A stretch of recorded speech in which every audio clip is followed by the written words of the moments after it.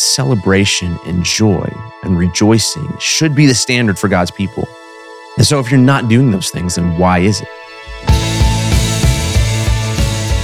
Welcome to the Grow Time Business Devo, where we explore biblical principles for living a high performance and a God-honoring life. Today we're in Psalm 65. I've titled this, and I wasn't actually going to do this, Devo. I read this morning, and I wasn't planning on sharing it. But as I read it, and as I started to note things down, I was like, I need to share this in the Business Devo with our community. And so I'm labeling this, abundance is the standard for God's people. So let's read. I'm going to start in verse 4. Verse 4 says, "Blessed is the man you choose and cause to approach you, that he may dwell in your courts. We shall be satisfied with the goodness of your house, of your holy temple. By awesome deeds in righteousness, you will answer us, O God of our salvation. You who are the confidence of all the ends of the earth and of the far-off seas, who established the mountains by his strength, being clothed with power. You who still the noise of the seas, the noise of their waves, and the tumult of the peoples. They also who dwell in the farthest parts are afraid of your signs. You make the outgoings of the morning and the evening rejoice. You visit the earth and water it. You greatly enrich it. The river of God is full of water. You provide their grain, for so you have prepared it. You water its ridges abundantly. You settle its furrows. You make it soft with showers. You bless its growth. You crown the year with your goodness, and your paths drip with abundance. They drop on the pastures of the wilderness, and the little hills rejoice on every side. The pastures are clothed with flocks. The valleys are also covered with grain. They shout for joy. They also sing." I've just got a couple things. It's a really simple one today to bring out here, but I just want to start by saying, I don't know if you've experienced this, but I've experienced this.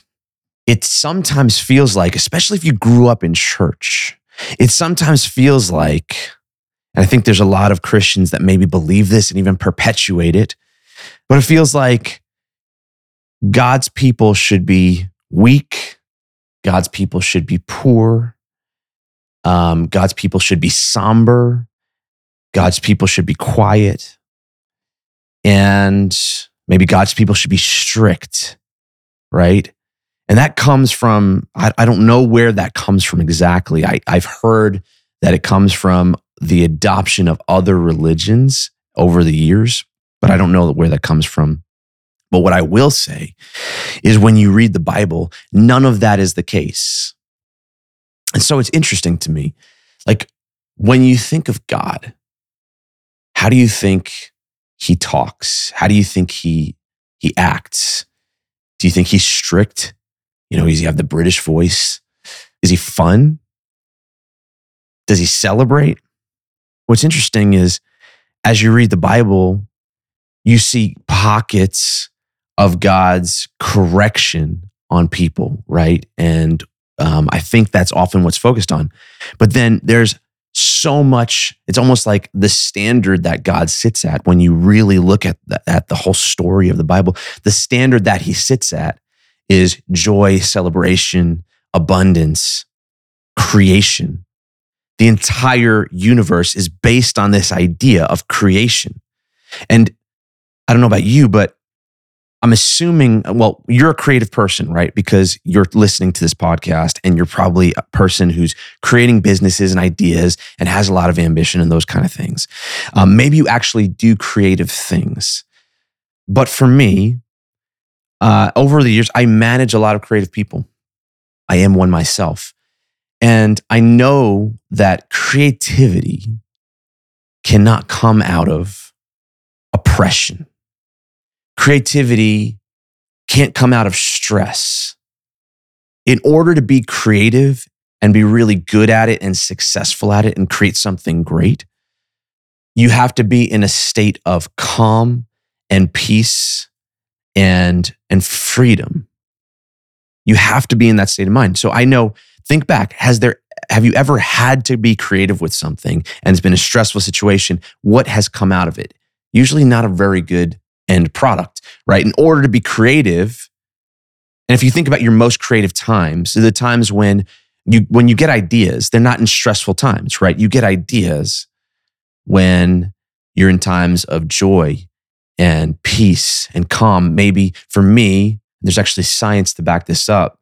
But for me, a lot of ideas come when I'm doing mundane activities, when my mind is not occupied by something primarily that I'm working on. But when I have the freedom and the space, like let's say I'm mowing the lawn or doing something else or working out, right? When training, like that's where ideas come, right? Because certain juices are flowing. You're not in a state of stress. You're in a state of action, right? You're in a state of energy. God is the most creative person. Therefore, he must be someone that has a lot of space, a lot of energy, a lot of positivity, in a state of abundance. You don't create out of a state of lack. You don't get great ideas in a state of lack. You get great ideas in a state of abundance. Just think back to all the great ideas you've had. And what I think God gets billed as this very strict, very somber person or being. When you pray, oh, it's you again? What are you asking for this time? Okay, sure, I'll give that to you. No, I'm not. Like, that's not God, I don't think. I think that sometimes he gets pictured as that. And I think that's because maybe sad people think about who God is and think if it's a sad God. But as you look throughout the Bible, you see this picture of celebration, joy, abundance, power, creativity. And I think the whole point of today's Devo is that is actually the default state that God's people should be in. That's good news for you, right? Because it's good news for me. Like, because as I'm acting and working, sometimes there's a pull or maybe a feeling that I shouldn't be having fun doing this. I should be working hard. And I think hard work is important. And there is something really great about learning to love the not fun things, but it's still about learning to love them, right? But I think there's this sometimes force, right? This outside pressure to be really, like, to not enjoy what you're doing and to be, and almost to feel like if you're enjoying it, maybe you're not doing what God wants you to be doing, because the stuff that God wants you to be doing is hard and strict, right? But that's not the case. And I think the whole point here is the default, the standard for God's people, the standard for God's entrepreneurs, God's business owners, right? God's leaders. The standard is a place of abundance and a place of celebration and joy, a place of creativity. That is the standard, right? And if you're not that, then you're probably not living to the fullest. Like, you're not living in the gift that God gave you. And so I just think it's funny how you see sad Christians, weak Christians, poor Christians. And I'm not saying that those things are bad. I'm saying they're bad when they're praised as being the standard. It's not bad to be poor. I mean, it is. It's not good for anyone when you're poor. It's not good for anyone when you're weak. But I think the sadistic part of this, and the part where actually I think it's a satanic thing that's actually trying to steal your joy, the sadistic part of this is when you feel like that should be the default state of Christians and God's people. It's funny to me how, I grew up in a church that was very somber, and I'm not saying that that's a bad thing. I think a reverence is actually really important. I think, and there's just a balance, right? But it was always funny, like how they'd sing songs about, rejoicing, right? Rejoice in the Lord always. And again, I say rejoice, rejoice, and like these songs that were like, the words don't match the tone, right? It's funny because you read about like David, who was a great king and a man after God's own heart and a great leader and massive ambition and super successful and courageous and brave and strong and all these great qualities, right? And I remember that story where he's dancing in the streets, celebrating, and his wife is embarrassed of him. And he says something to the effect of, I will get even more undignified than this, right? Like celebration is good. Stuffiness, stinginess, and all the other S word problems is not good. That's not the standard for God's people. I just want to pull out a couple things here. So number one, look at verse 4. Blessed is the man you choose and cause to approach you. I think this is a side comment, but I think it's interesting that God draws your mind. He attracts your mind. So it's funny how people say, man, I don't know if I want to choose God. I don't know. Like, I think you might have it wrong. I think he chooses you, or he draws you in if you're open to it, right? And that's maybe another subject, but I think it's interesting how it says, blessed is the man you choose and cause to approach you. It's like this magnetic pull, but you have to be open to it. We shall be satisfied with the goodness of your house. By awesome deeds in righteousness, you will answer us, O God of our salvation. You are the confidence of all the ends of the earth. What I think is interesting is like the satisfaction. We talked about this idea of contentment, and contentment being like a superpower if you can get to it. It's not complacency. It's not lack. It's not losing ambition. It's just not needing anything else. And when you don't need anything else, you're really powerful to actually live the purpose that you're supposed to be called to live. And I see that it talks about us being satisfied. We should be satisfied with the goodness of your house, realizing that there is an unlimited amount of the goodness that is in your house when we dwell in it. And we can be satisfied by that. We're lacking nothing. So we can execute with ultimate power, not worrying about losing something. And then it goes, by the awesomeness of your deeds in righteousness, you will answer us. By awesome deeds in righteousness, you will answer us. I think it's so cool that it says awesome deeds. We use the word awesome these days, like in way more exaggerated ways, and it's kind of lost its bite. But by awesome deeds, like it's like God's going to do really great things in righteousness, and you'll like to answer us. So again, like going back to this idea that you expect God to not do the awesome things or not to show up in awesome ways. He's an awesome God. He's going to show up in awesome ways if you expect it, right? Not like this strict kind of stuffy person. You're the confidence of all the ends of the earth. I want to jump down here to verse 6. Who established the mountains by his strength, being clothed with power. And then I'm going to jump to verse 8. You make the outgoings of the morning and the evening rejoice. The strength of the mountains and the beauties of the mornings, or the beauty of the mornings. I did a Devo titled Mountains and Mornings a few back, which you can go listen to if you're interested. But I just think it's so interesting. You see mountains and mornings show up throughout the Bible all the time. Mountains in great strength, right? And this is talking about that God's even established them, like so he's even stronger than the mountains, right? But mountains in great strength, clothed with power.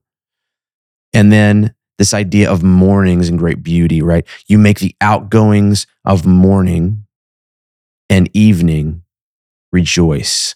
That sunrise and sunset is a celebration. It's beautiful and it's creative. So if you're wondering if you have a creative God, if you watch a sunrise or a sunset, It's funny to me how you don't have to be a spiritual person to be drawn to the idea of a sunrise or a sunset. It's like a powerful cultural thing. Like people want to see it. People want to observe it because it's beautiful, right? So every single day, God's creativity is on display with the sunrise and the sunset, and it's a rejoicing time.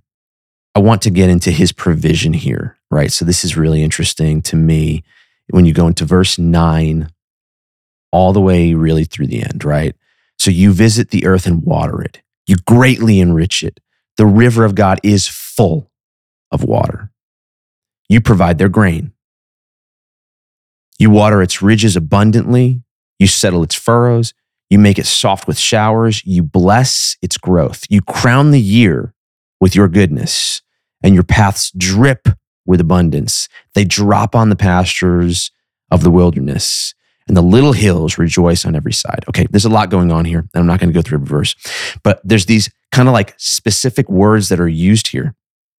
I think that's really powerful. And again, it goes against this idea that God is a God of lack and God is a God of weakness. Again, maybe I didn't finish that thought, by the way, which I want to just go back to, is when you like thinking of God as someone who wants you to be weak, that is, I think, perpetuated by maybe some of God's people, I'm just guessing, that don't want to actually go through the hard troubles to actually be strong, or don't know how to manage resources and wealth and God's abundance, or maybe have this desire to be disappointed, which is actually very common in our culture. Like the self-deprecating, cynical side of our culture. It's pretty common, right?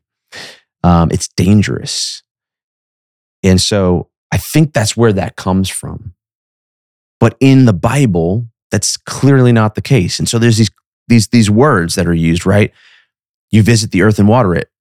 You greatly enrich it. The river of God is full of water. That means like completely full. Like it's not like he's got a little bit for you. Oh, it's almost done, so don't take too much. It's completely full of water, right? It's completely full of abundance. You provide their grain, right? They don't provide it for themselves. You've prepared it. You water the ridges abundantly. Not just enough for what you need, but abundantly, like to where you don't need any more, right? There's no lack at all. Like you water it abundantly. That's very different than the way many people live and think of God. You bless its growth. The word growth is one of my favorite words. It's actually on my license plates. It's a powerful word. It's become something of a life theme for me because I think it's hard, but it's fulfilling. I think it's required, right? Like, you know, actually, if you learn about leadership at all, you'll learn that when you're leading people, they need to be growing. It's not even that they necessarily consciously want it, but if people are not growing, they tend to lose fulfillment, lose their motivation, and they don't know why. But when we don't grow, well, you may not be aware of it, but when you're not growing, that's when things start to feel like a chore. That's when things start to feel not fun, unfulfilling, like you're not living your mission, because human beings are meant to grow, right? A tree and any living thing is meant to grow. If it's not growing, it actually is dying. So it's like a kind of a cultural cliche, like if you're not growing, you're dying. But the truth is, in nature, that actually is the case. And that word growth is interesting. It's powerful. There's a lot of energy to it. And I think it's our duty. And we see here that you bless its growth. Like, what if the pursuit was part of getting the blessing from God, right? You have to take that action in order to get some of that blessing or get that blessing. And when you do, it kind of is a perpetual virtuous cycle, right? A couple more words. You crown the year with your goodness. That's a powerful statement the entire year. A crown is a beautiful, powerful, expensive thing, right? You crown the year with your goodness. I love these verses right here. Your paths drip with abundance. They drop on the pastures of the wilderness. You have so much abundance that it drips off of you. And it's this visual picture that he's painting here, and David's writing this, which is like, there's so much overflow that it's dripping off and it's dropping on the pastures in the wilderness, okay? Not the pastures, in the rainforest, but the pastures in the wilderness. The pastures in the wilderness are the pastures that are not meant to succeed. They're not meant to, in human form, in our minds, they're not likely to last and survive.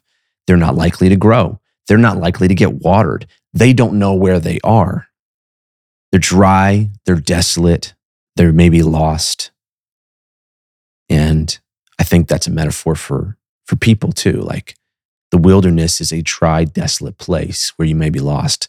Cool thing is God's abundance overflows so much that it overflows onto people and pastures in the wilderness, in the places that are not expected to have abundance. And I'll just kind of end on this point of celebration. And then I just want to say one last thing. Celebration is another one of those things, right? So when you picture that stuffy person, right?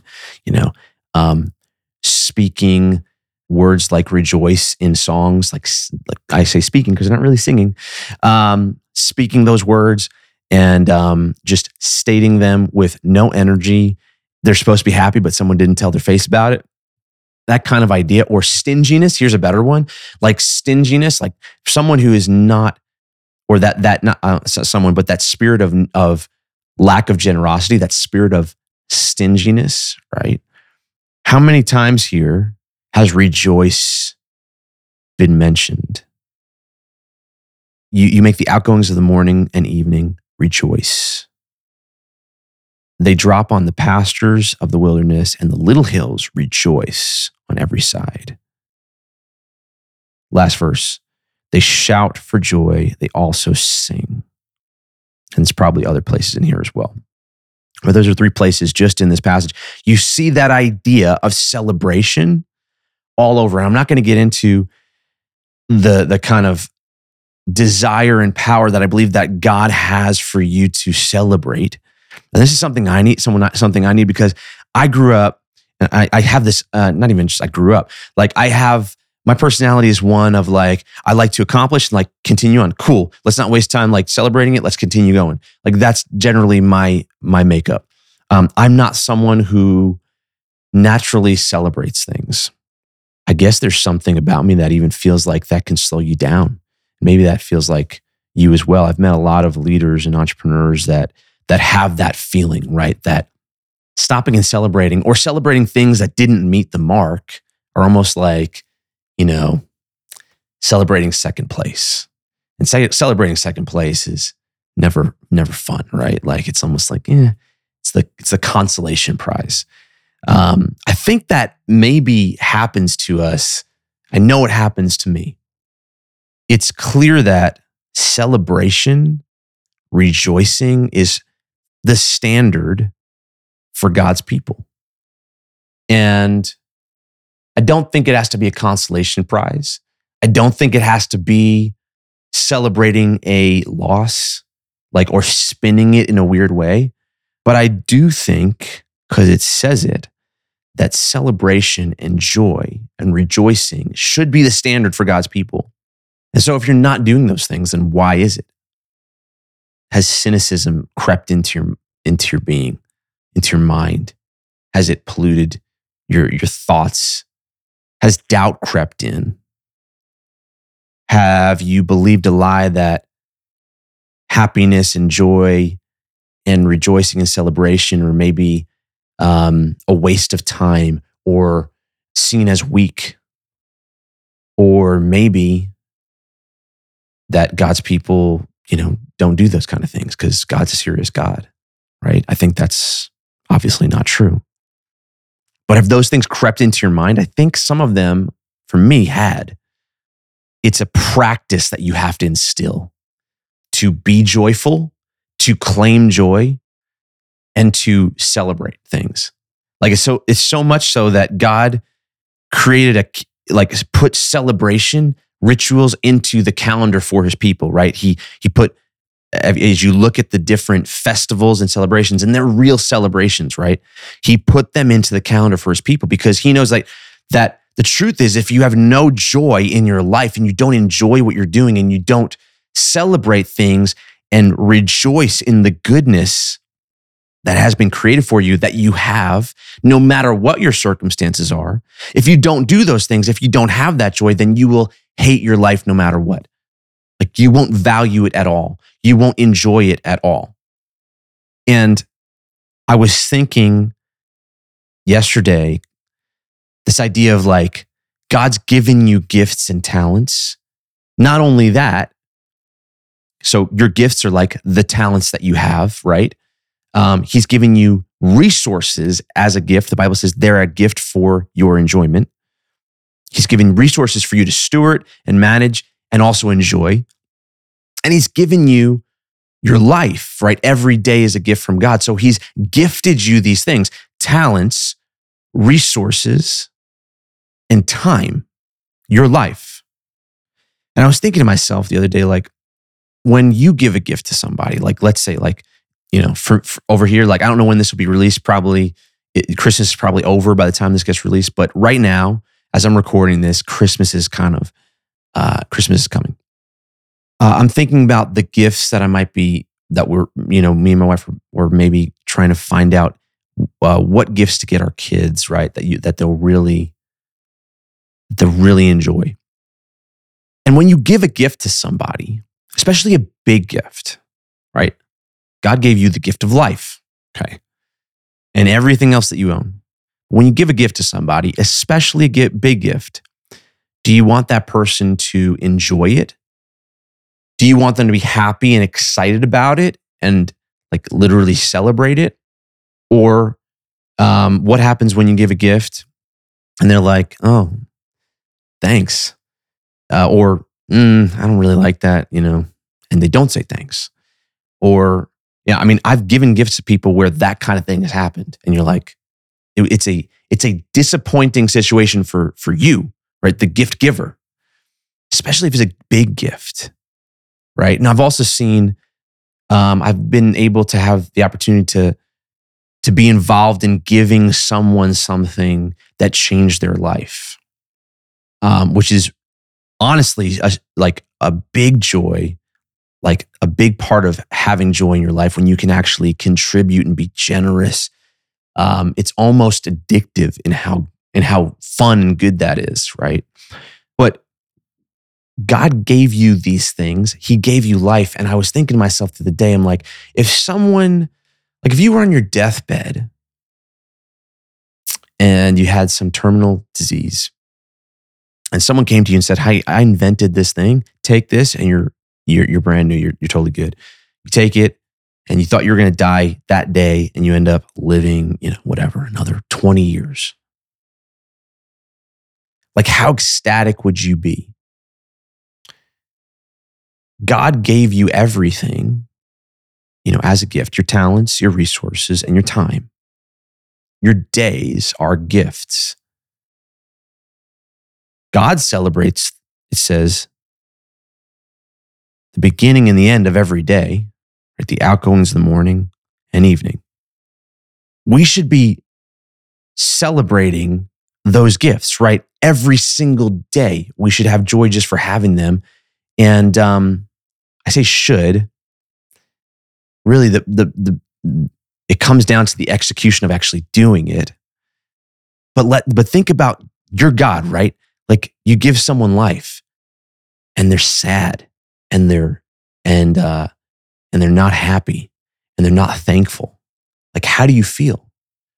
I believe, because we're made in the image of God, I believe God created all these things and man, somewhat to fulfill a satisfaction so that they would thank him back, just the way you feel when you give someone a gift. Like, part of the reason you give it is, like, to be honest with you, you're a little selfish, right? Part of the reason you give it is you want to see the reaction and enjoy that reaction. Part of the reason I give my kids gifts, I'm being really honest, like, is to see their reaction and their joy accepting that thing, right? It's enjoyable to the giver. And so if we're not rejoicing, we don't have joy in our life, it's got to be a disappointing experience for God. And if we believe that God doesn't want us to have a joy in our life, well, the truth is, if you think about it like this, that is the number one thing he wants from the gift that he's given you, right? Gratefulness and joy and rejoicing and celebration. And so we really have to make those things practices. Like, we really have to, because what it comes down to is practically finding times to celebrate things, finding times to enjoy things, learning to enjoy the difficult things, which actually becomes fun once you do it, and which is really crazy sounding. When you can enjoy the difficult things, it makes winning a byproduct. I've talked about that. It's the process of winning. But that's the power. That's the power in it. Look, I hope this is helpful for you. I hope this helps you live a more abundant life. I hope you realize that the standard for God's people is abundance. And just so you know, in order to be successful at what you're planning on doing, what you're trying to do, building a business, building an organization, leading people, changing your wealth situation, changing the trajectory of your generational history and your family, whatever you're trying to do, right? It's going to be required for you to believe that God is a God of abundance, not a God of scarcity, in order to accomplish those things. The cool thing is when you can tap into that, like, there's tons of power in that. And also believing that God is a God of joy and celebration, not a God of sadness and stuffiness and stinginess. That's really good news, right? It means that you've got a blank check and God wants you to enjoy it. So I think you have to live it to its fullest in the mission that God has called you to, which takes some wisdom and seeking. So I hope this is helpful for you. I hope it helps you live a more abundant, more ambitious, more inspired, and successful life. For more info about the Business Devo, you can go to bizdevo.com. That's bizdevo.com. Go ahead and sign up. You can get them in your inbox or text it to you at any time. And then if you'd like to learn more about me, Kenneth Ott, you can go to kenott.com. That's KENOTT.com. Thanks, and until next time, never stop growing.